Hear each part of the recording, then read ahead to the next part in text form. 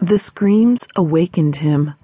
They fluttered through the house like bats, rising and falling, slapping the cool air. He couldn't tell where they were coming from or who they belonged to. His wife? His sons? Himself? His hearing faded in and out, as though he were perched on the edge of a canyon, listening to an echo as it made its way toward him, and then away again. Henry Michael tried to rise, but couldn't. His hands were bound, and his legs refused to work. He couldn't feel them from the knees down. Get up, old man, get up. Up from where?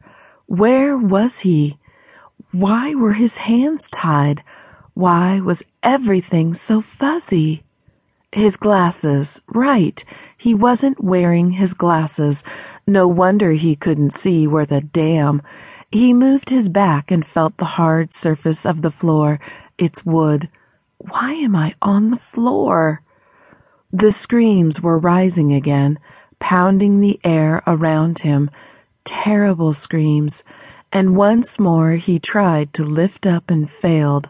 A sob wrenched from his throat as hot shoots of pain burned through his thighs, fanning out across his groin, his belly. Please, oh God, please make the screams stop. No more screams, please. The pain blinked off, then on again, then off, and he squinted his eyes, attempting to focus on something, on anything, but it was useless. A gray fuzz sprouted like fur at the edge of his perception. The pain bit more deeply, and he fell back against the floor, his chest heaving from the exertion. Be calm, old man, be calm. You're imagining those screams. They're inside your head. Yes, all right. He would think backward from this moment to the moment when... What? What was I doing before this? Sleeping? No, Christ, no.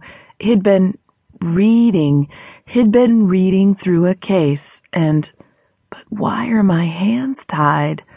His youngest son had been sprawled in the beanbag chair, watching TV, and his wife, Jenny, had been... Why do my legs hurt so much? Why? In the kitchen, cleaning up after supper. His oldest son had been in the kitchen with his mother, doing his homework. An ordinary evening. My legs, the stink of blood. Oh, God, what? Until the doorbell had rung. Until a woman had arrived and...